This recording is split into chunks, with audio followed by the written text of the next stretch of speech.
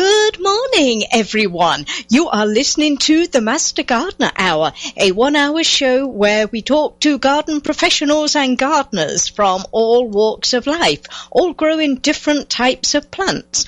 My name is Kate Copsey, and I am the host of the show. I am an active Master Gardener and get the certification for over a decade and through 6 different states. You can contact me from my webpage, katecopsey.com, or through America's Web Radio station site.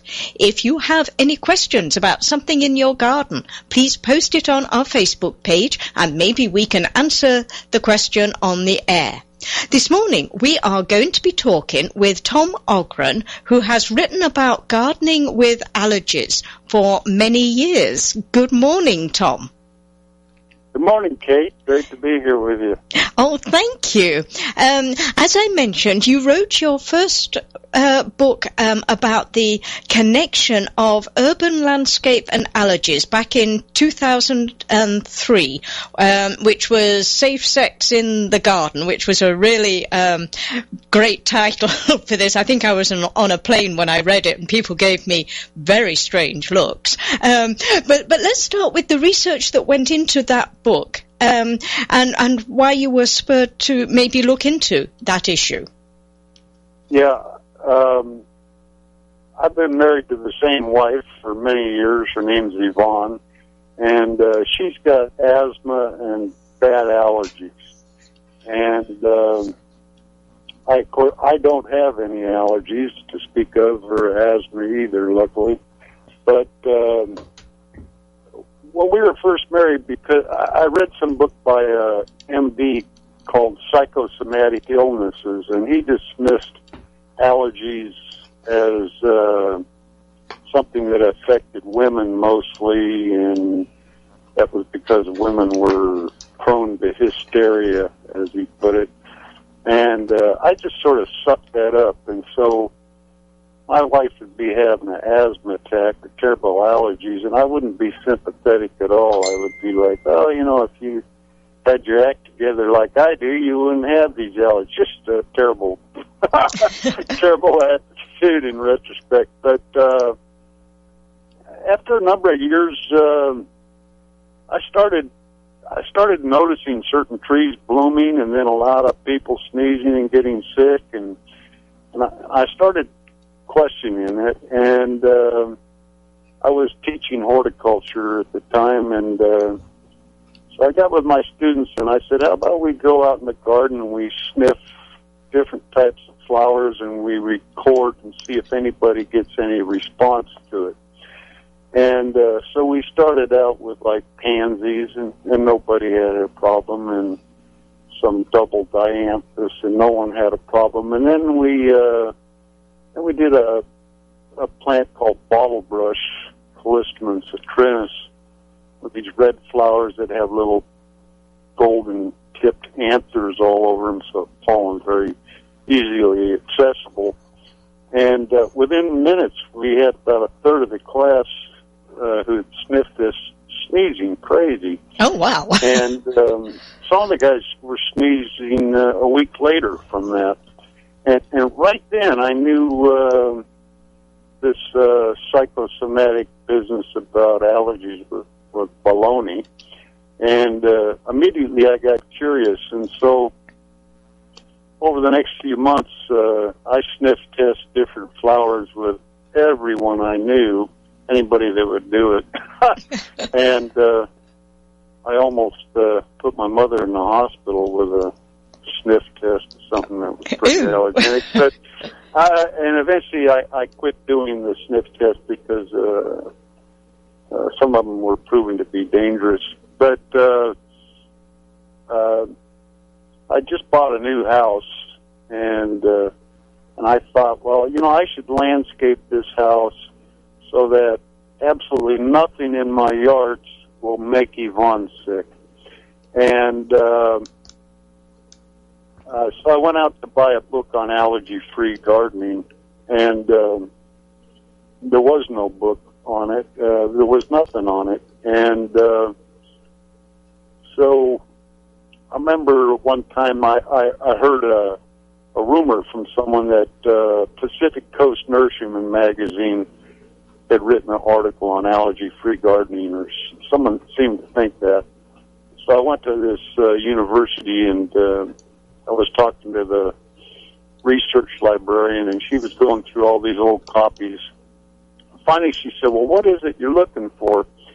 And I said, well, I heard there was an article about allergy-free gardening, and the lady started to laugh.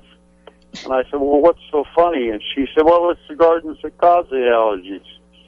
And I said, I knew this much at that point anyhow. I said, well, some plants cause allergies and some do not. I want to know the difference.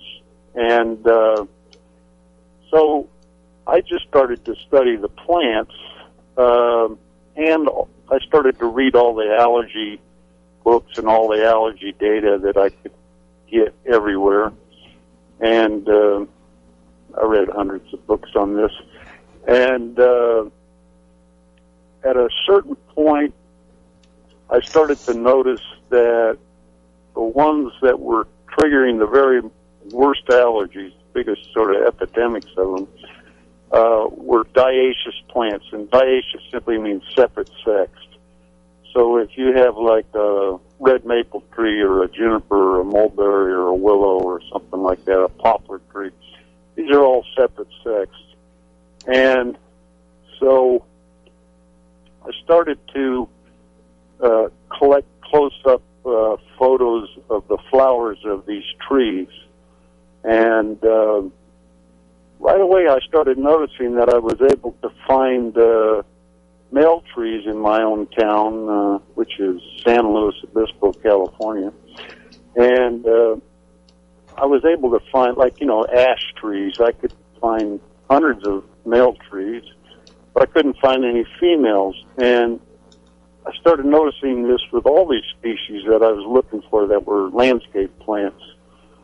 And there were certain species that to this day I've never found a female of, and yet there are thousands of them used in the landscapes.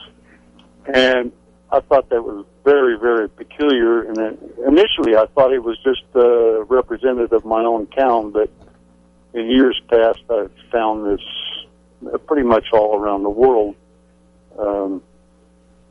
I coined the term somewhere along the line, botanical sexism, and that's even used in some learned journals of plants and allergy now. And what it means is that whenever there were separate sex plants, the nursery industry only propagated the male plants because male plants don't produce any seeds, and they don't produce any seed pods, and they don't produce any fruit. And so they started to sell these things as low maintenance or litter free, and they became hugely popular, and horticulture has sold literally billions of them since. The big problem is that if you have a separate sex tree or shrub, the female will produce fruit or seeds, but she doesn't produce any pollen. Her job is to catch pollen. The male, on the other hand, will produce prodigious amounts of pollen. And so what started happening is they started stacking the cities full of male clones. In the United States in particular, this kicked off heavy after Dutch elm disease. I don't know if you're old enough to remember Dutch elm disease, but I am. And used to be elm trees lined all kinds of cities in America. And the elms were perfect flowered. It meant insects pollinated them, and there was a bit of allergy from elms just because they were so common, but not that much. But then the Dutch elm disease killed off, probably 99% of the elms. Mm.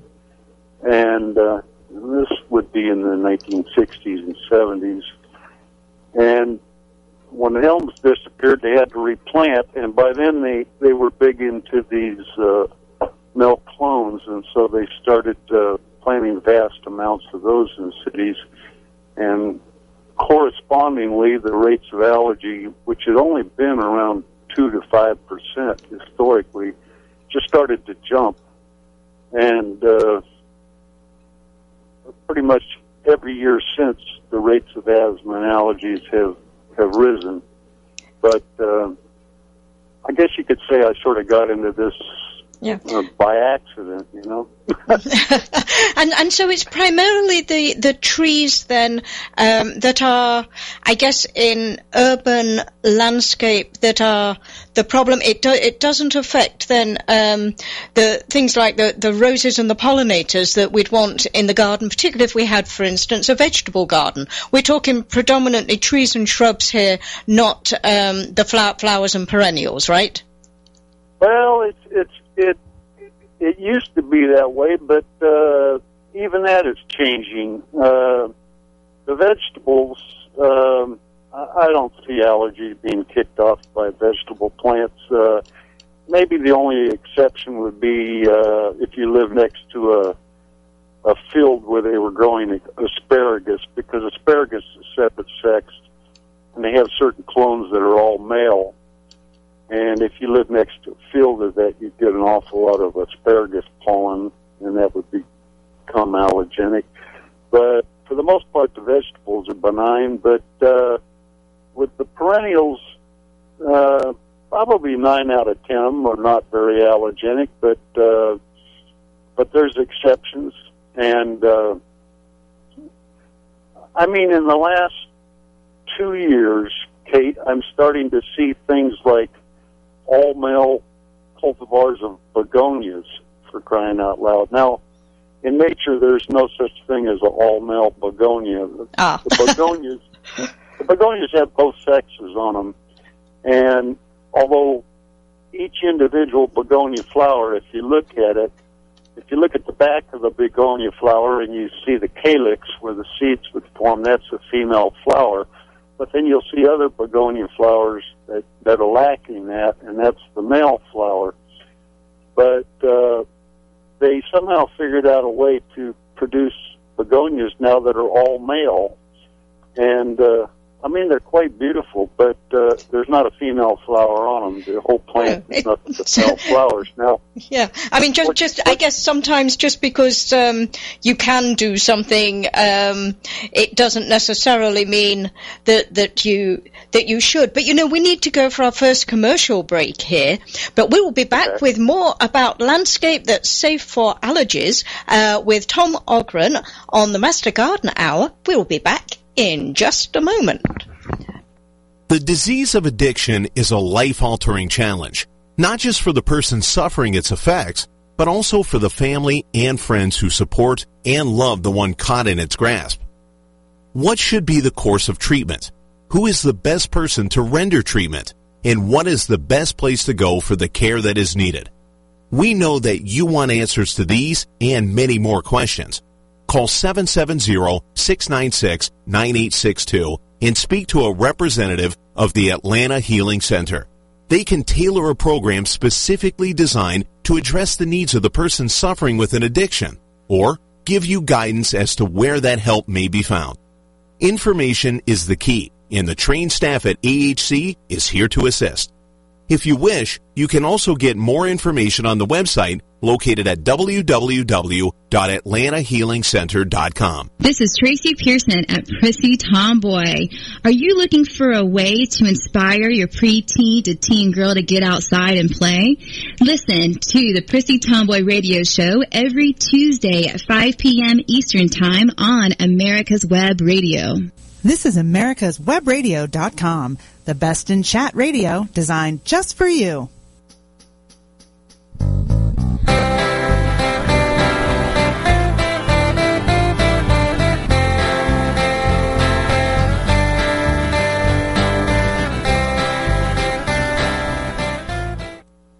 Welcome back to the Master Gardener Hour. Remember, you can catch up with us on Facebook at the Master Gardener Hour. And if you miss any shows, you can find the archives at americaswebradio.com webpage. And you can find them on iTunes and on Stitchers. And so, Tom, we talked a little about the problem, I guess, with urban trees. And it wasn't so much with perennials and things like that, but it's kind of the guys that are the problem, and it's not such a problem when you have the guys and the gals together doing what nature intended. But I remember in England, probably a decade or so ago, there was a whole heap of planting of something called rapeseed, which is part of the mustard family, bright yellow flowers, and I seem to recall there were a lot of allergies to that, and that would be another case, I guess, of when people, I guess, plant too much of one thing, people always fall down with an allergy, or is that more prone towards people having allergies? Yeah, well, the rapeseed would be a good example of that. It'd be an example of two things, I guess, at least. One, it would be where you plant nothing but the same thing, so you've got a massive amount of all the same thing. I mean, you could probably trigger allergies. For example, you take roses, we mentioned them before. The only people that I meet that have allergies to roses are rose breeders, and I've met quite a few rose breeders who are now allergic to pollen from roses. And that's because they're surrounded by roses and they're monkeying with it all the time. The other thing that rapeseed brings to my mind is what I call proximity pollinosis, meaning the closer you are to the source of the pollen, the greater the likelihood you're going to get an allergy from it or asthma. And if they plant the rape field right across from where you live, then your chances are great.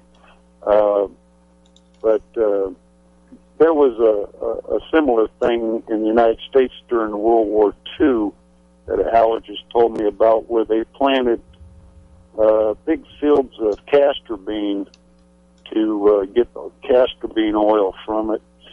And they did this in the Midwest. And the reason they planted it in the United States, they had previously got it from somewhere else that they weren't able to do during the war, but they needed the oil, so they planted big fields of castor beans. And within 2 years, there were thousands of people that were having terrible allergies from castor bean, which is an exceptionally allergenic garden plant. Interesting with castor bean, the pollen, it doesn't take very much either. It usually triggers asthma as opposed to simple allergies. But, yeah, pretty much for the most part, my work is mostly focused on the trees and the shrubs, the woody plants.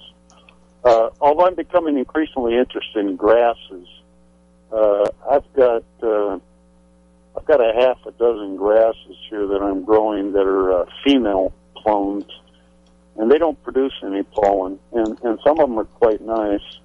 And I foresee in the future, when the world decides that we want to get serious about allergies and asthma, that people will start to plant these pollen-free lawns. I think it's a good idea. Yeah, and I know that, some plants, like, for instance, the holly, you get a male and a female. And it's obviously the males that are predominantly the problem.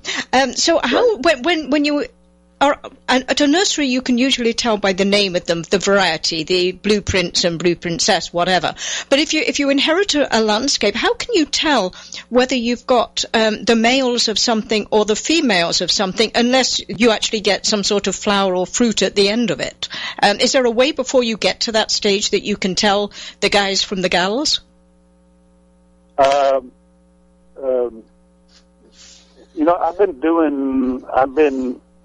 I published allergy-free gardening before I published Safe Sex in the Garden.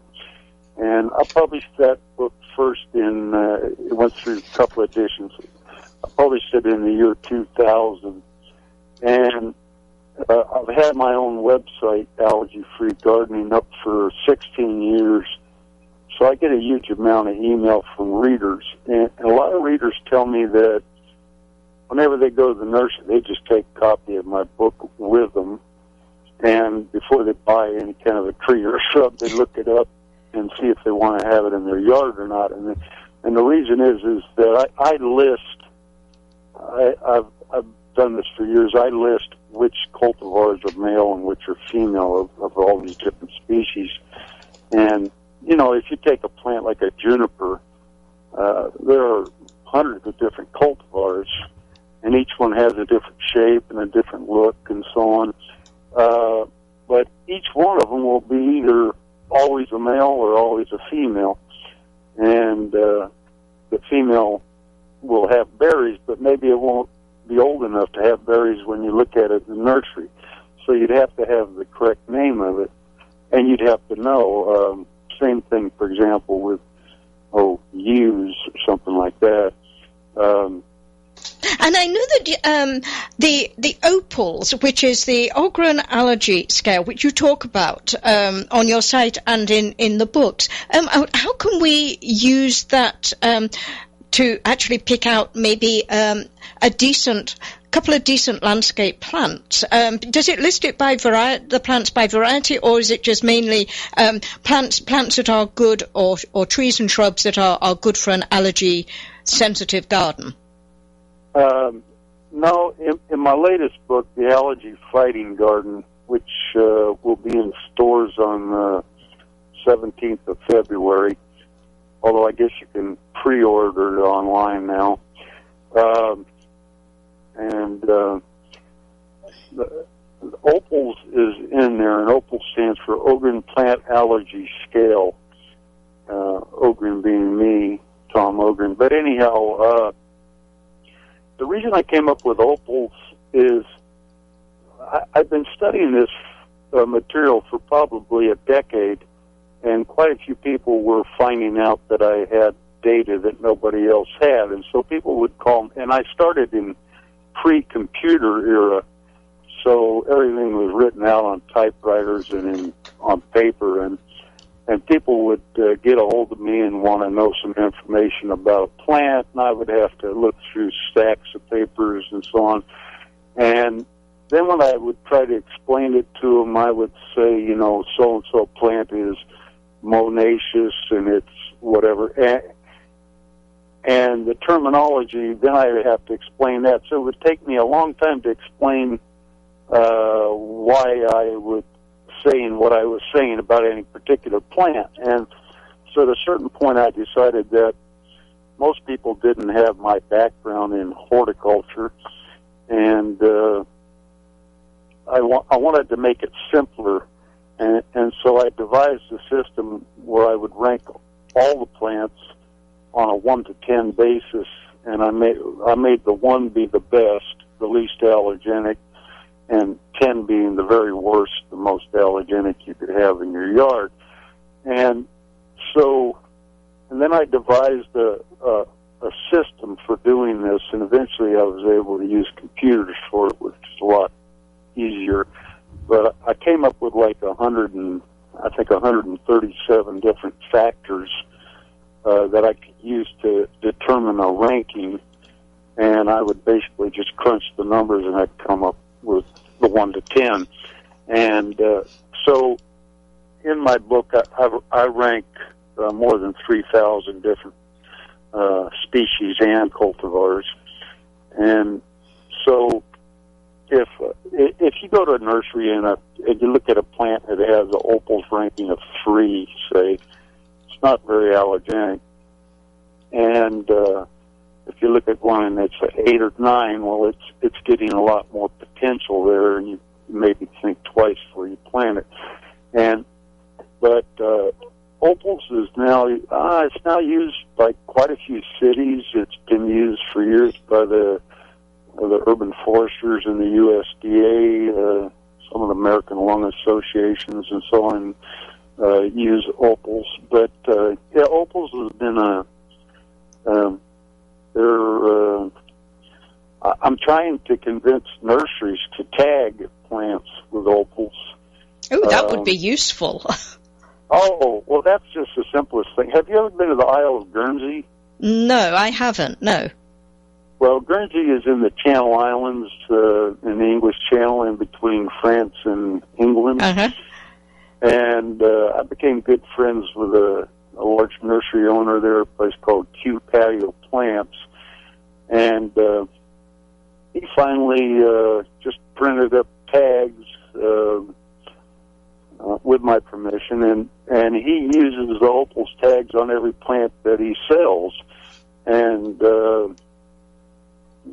interesting, like the doctors in Guernsey, because I was there and I talked to some of them, they told me, yeah, we recommend our patients that like to garden go to that nursery because they can just look at the tag on the plant and tell how allergenic or not it is. It's made it very simple for people. But at this point in time, and certainly in the United States, that's not an option yet. But there's a nursery in South Carolina where a fellow is growing a lot of plants now, thousands of things, and he's growing a lot of female trees and shrubs that nobody else is growing. For example, you mentioned ilex holly. Holly would seem to be just about the only plant, landscape plant anyhow, where nurseries have grown a lot of the females. And then you said, well, you could tell by the name of it if it was like Prince Charles or something. You'd assume it was a male, or Princess Diana, you'd assume it was a female. And with the hollies, that's correct. But with all these other plants, the names are very confusing because a lot of them will have a female name, and then it'll be a male plant. Oh. And I've probably come up with 1,000 different examples of that, particularly with the trees. Yeah, where they would name it, But it would seem that if you could put deer friendly on, or good for deer gardening, deer resistant, that they ought to be able to figure out a way of putting the opal value or the allergy value on there. But we need to take another quick commercial break here, but come back and we'll be talking more about allergy proofing your garden with Tom Ogren. When we come back, we'll talk about some good plants on the Master Gardener Hour. We will be right back. The Docs for Patient Care Foundation is your way to join the fight and become a member of an organization created by doctors for patients, dedicated to fighting for your healthcare freedom and preserving the doctor-patient relationship. Get a pen and paper. Write down docs4patientcarefoundation.org. That's DOCS, the number 4, patientcarefoundation.org. Go to our site and please make a generous tax-deductible donation and join the fight today. Thank you. Have you tuned into the Master Gardener Hour lately? We have a brand new look. Come and join me, the new host, Kate Copsey, every Saturday at 11 a.m. on America's Web Radio. Perhaps you are struggling to cope with the disease of addiction. If not, you probably know a family member or friend that needs help in battling the cravings and the personal and professional damage done by the effects of drugs or alcohol. Get a pen and paper and be ready to write down the following. These are the issues that the trained staff at the Atlanta Healing Center address and treat every day. Their doctors and counselors with over 40 years of practice in the field of addiction can treat the suffering individual in a thoughtful, compassionate, and experienced manner and guide him or her along the path to recovery. So call 770-696-9862 and speak to a knowledgeable staff member about how you or your loved one can be helped to enjoy a better and healthier life. More information is also available on the website at www.atlantahealingcenter.com. This is americaswebradio.com, the best in chat radio designed just for you.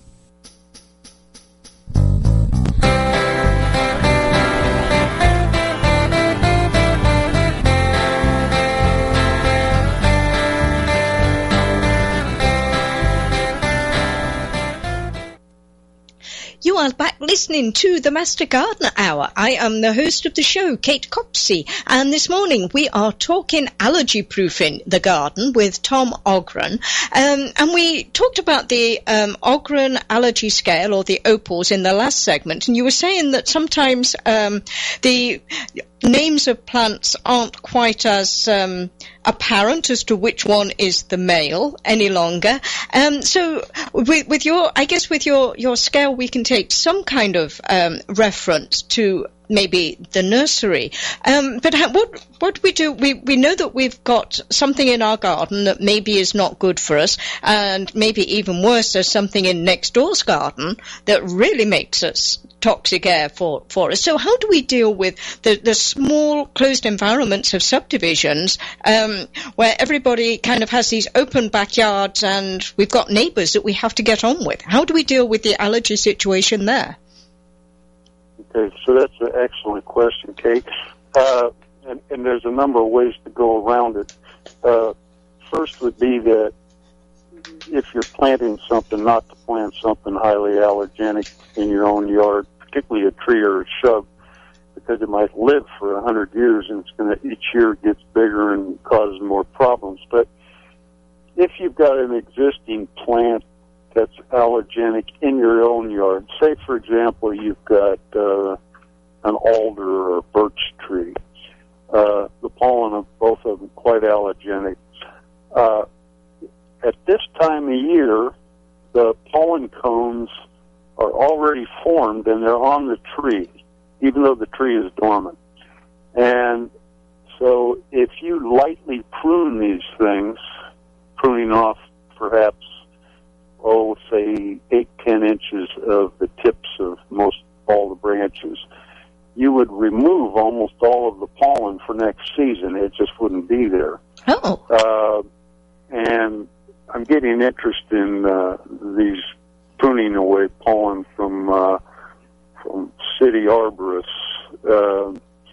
But there appears to be quite an opportunity for arborists to do preventative pruning of trees, where if they just shear them this time of year, they're not going to get the pollen. For example, if you take like in London, they have a lot of these London plane trees, which beautiful trees.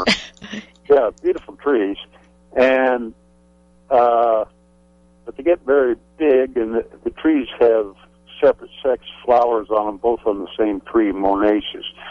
But in a lot of areas of London, they'll pollard these trees. They'll cut them back fairly hard every year, and they do it mostly to let in more sunlight and also control the size of these things because they can get huge. But when they pollard them, that next spring, that tree doesn't produce any pollen, and that's because, again, they won't produce the pollen on the brand new wood, only on wood that's 2 years old. Now, you can do this with almost any tree, with the exception of a male fruitless mulberry, because those things produce the pollen on new wood. So the harder you prune them, the more pollen you get. but with a great many of them, you can literally prune away the pollen. The other thing is that I ask people to go talk to their neighbors and see if they can't work something out, you know. In some cases, neighbors will be cooperative with you. In some cases, if a tree needs to be removed, if you offer to share the cost of it or something, that happens. And then the last thing I would say is that there are now starting to be some lawsuits over pollen. And just recently there was the University of Minnesota Law School, a law review journal article by a lawyer called Regulating Pollen, and the fellow's name is Brian Sawyers, who wrote it. And he sees pollen as a potential trespass issue. Oh. So, say you have a child in your house who's highly allergenic, and if he or she gets exposed to large amounts of particular type of pollen, it could maybe kill them. And your neighbor decides that they want to plant a row of that exact tree right next to the property line, so it's all going to come into your yard. If you go and talk to them about it and you can't, and they won't do anything, you probably now have the basis of a lawsuit. I was involved as an expert witness in a lawsuit, and this one involved a school in New Zealand a number of years ago, where school planted a row of silver birch right through the middle of an elementary school. And a doctor who had I think a 9-year-old daughter, if I remember, who went to that school and was very allergic to that, he protested this and wanted them to replace him with something that was allergy-friendly. And the school told him no, and so he sued him, and it went to court, and I provided expert witness, and the doctor won the case, and the school did have to remove the birch trees, and then they replaced them with October Glory cultivar red maple that's actually a female. And so years later now, there's a nice row of these October Glory maples that are female growing in the school, and they don't produce any pollen, and the kids are not getting exposed. So, I mean, if the worst came to worst when you were dealing with things that are sort of out of your control like that, there is the potential for the law to get involved in it. Another thing would be that certain cities are putting up pollen control ordinances now. Oh. And a good example would be Albuquerque, New Mexico. Now, in Albuquerque, there was a child, a 6-year-old boy, and he was at the city zoo, and it was landscaped with a lot of male junipers. And he was running and playing with the kids, and he tripped and he fell face first into the junipers, which were blooming, and a big cloud of like dust came up with pollen. And everybody thought it was funny, and but after a while they couldn't find the boy, and they went looking for him, and they found him huddled up under a bench, and he was in full anaphylactic shock, and later died from that. And in Albuquerque, there's an old botany professor named Dr. Potter, and he had also noticed what I had noticed, that in landscapes the cities use so many of these male clones. And so Dr. Potter had told his students over the years, he didn't write about it, but he taught a lot of students in Albuquerque, and so people who had been students of this Dr. Potter told the parents of that boy that the city's landscaping killed your son. And so there was a lot of protest about this. The parents sued the city of Albuquerque, and it was settled out of court. So we don't know how much money they got or anything. But part of the agreement was that Albuquerque would put in a pollen control ordinance. And so in Albuquerque, you can't sell a male juniper or a male mulberry tree, or they pretty much outlawed these male clones as being too allergenic.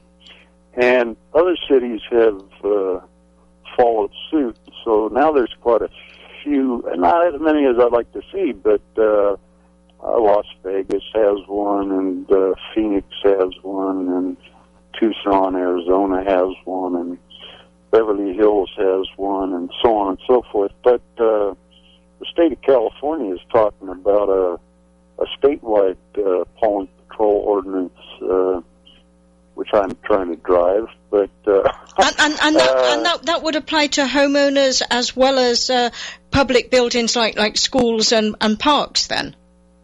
Yes, it would, because in Albuquerque what they did was they simply put a ban on planting or selling of these particular plants.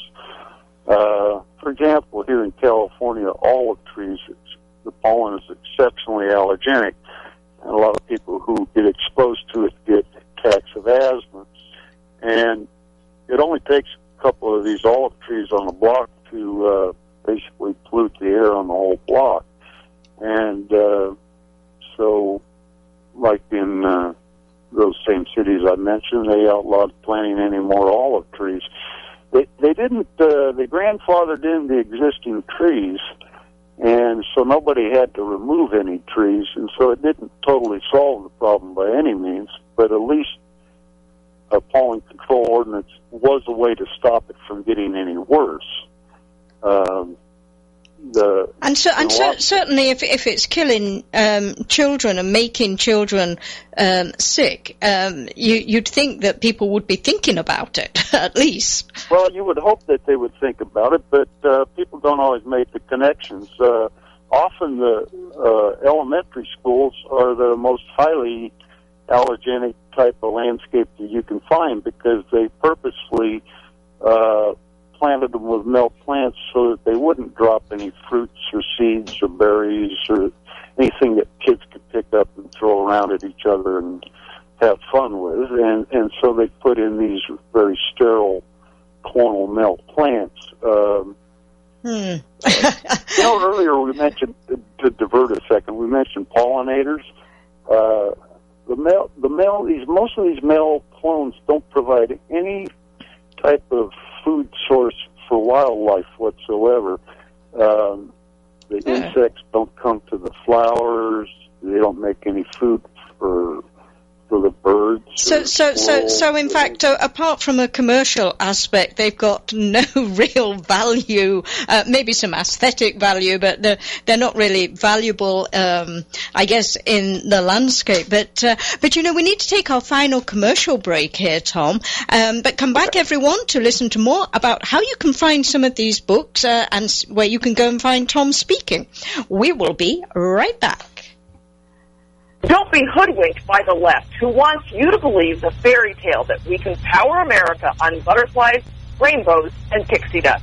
I'm Marita Noon. Get the truth about energy on my show, America's Voice for Energy, only on America's Web Radio. The Docs for Patient Care Foundation is your way to join the fight and become a member of an organization created by doctors for patients dedicated to fighting for your healthcare freedom and preserving the doctor-patient relationship. Get a pen and paper. Write down www.docsforpatientcarefoundation.org. That's www.docsforpatientcarefoundation.org.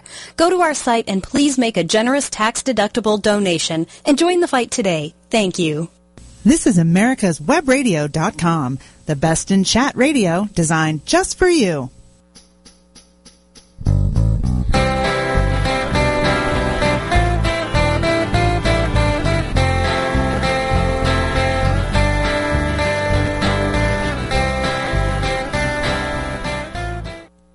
I hope you're enjoying the Master Gardener Hour this morning. We have been talking about allergies in the garden, and in the last segment we kind of finished with the way that people maybe are addressing, or particularly municipalities and statewide, the pollen issue. And in the break, Tom, you were talking about a milkweed highway. I would have thought milkweed would not be good for allergies. Am I wrong in that? I know it's good for butterflies and native plants and things, but is it good for allergies too?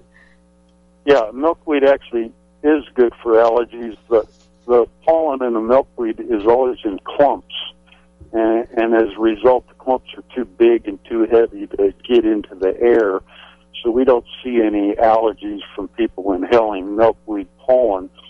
And yet there's all these different species of butterflies, in particular the monarch, that are totally dependent on milkweeds. They can't really live without the milkweeds. And so there's an organization, a nonprofit called Safe Gardening that I'm affiliated with, and they're starting something called the Milkweed Highway. where they have an interactive map, and if you're planting milkweeds and you agree to try to maintain them, then you can click on it, you can put your name and your address on it, and then boom, it will put a spot on the highway. And what we want is a highway to run all the way across the United States and then zigzag back and forth, and hoping to get thousands of different gardeners who will actually plant milkweeds. And when you're planting the milkweeds, you want to plant the native species. These are the best. But safe gardening, I think the URL would be www.safegardening.org.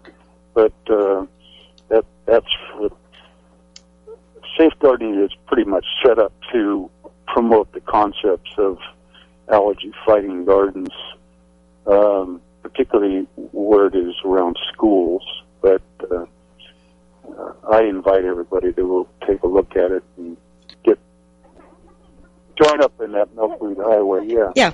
Can they get your books through your that allergy-free website, or do we have to go to Amazon or the local bookstore to get it?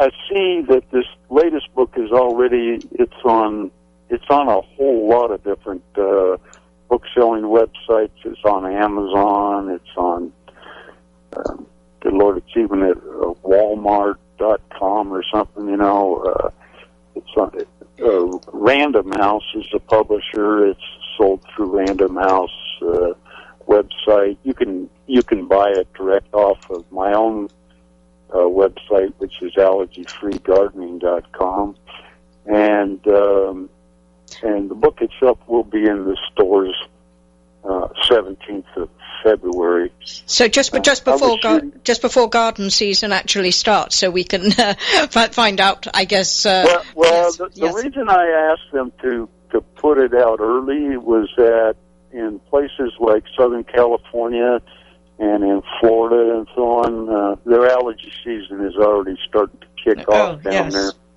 Yeah. And the season goes, the further north, the longer it takes. But, even here in California, I'm now seeing the Mel willows starting to bloom. The Mel poppers are blooming. The acacia trees putting a lot of pollen out. Somewhere there's something going on right now. But the book should be pretty widely available this year. Okay. And if somebody wanted maybe for you to give a talk to them, is there a way maybe that they can contact you through your webpage for something like that? Yeah, I could be contacted either through Safe Gardening's website or through my own allergy-free gardening website. And I answer all my own emails. If people have a particular question they want, or a story they want to tell me about it, or whatever, I answer thousands and thousands of emails. Is one of the ways I've learned as much as I have about this is people contacting me and asking me questions. But they could get a signed copy if they go to one of your talks and organize a talk, right? Oh, yeah, I always bring books and signed copies at my talks. And I haven't even started to, promote the lineup talks yet. I'm just, about to. Right now I've been, looking for book reviewers. For example, tomorrow at 11 o'clock in the morning, I'm doing a phone interview with the largest newspaper in Ireland. Oh, good Lord. Well, no, really. I'm getting interest from all around the world this time, and I'm also getting interest from a lot of heavyweights in the medical profession. So I'm going to have book reviews in all of these big medical allergy journals and everything. It took a long time for them to sort of pick up on my work, but they finally realized that what I was doing was serious and valid, and that my research was good, and that it's becoming a bigger and bigger problem. Yeah, I think it's great that you're now finally getting maybe municipalities and things on board and doing something about this, because that trail across the country of the one-sided tree.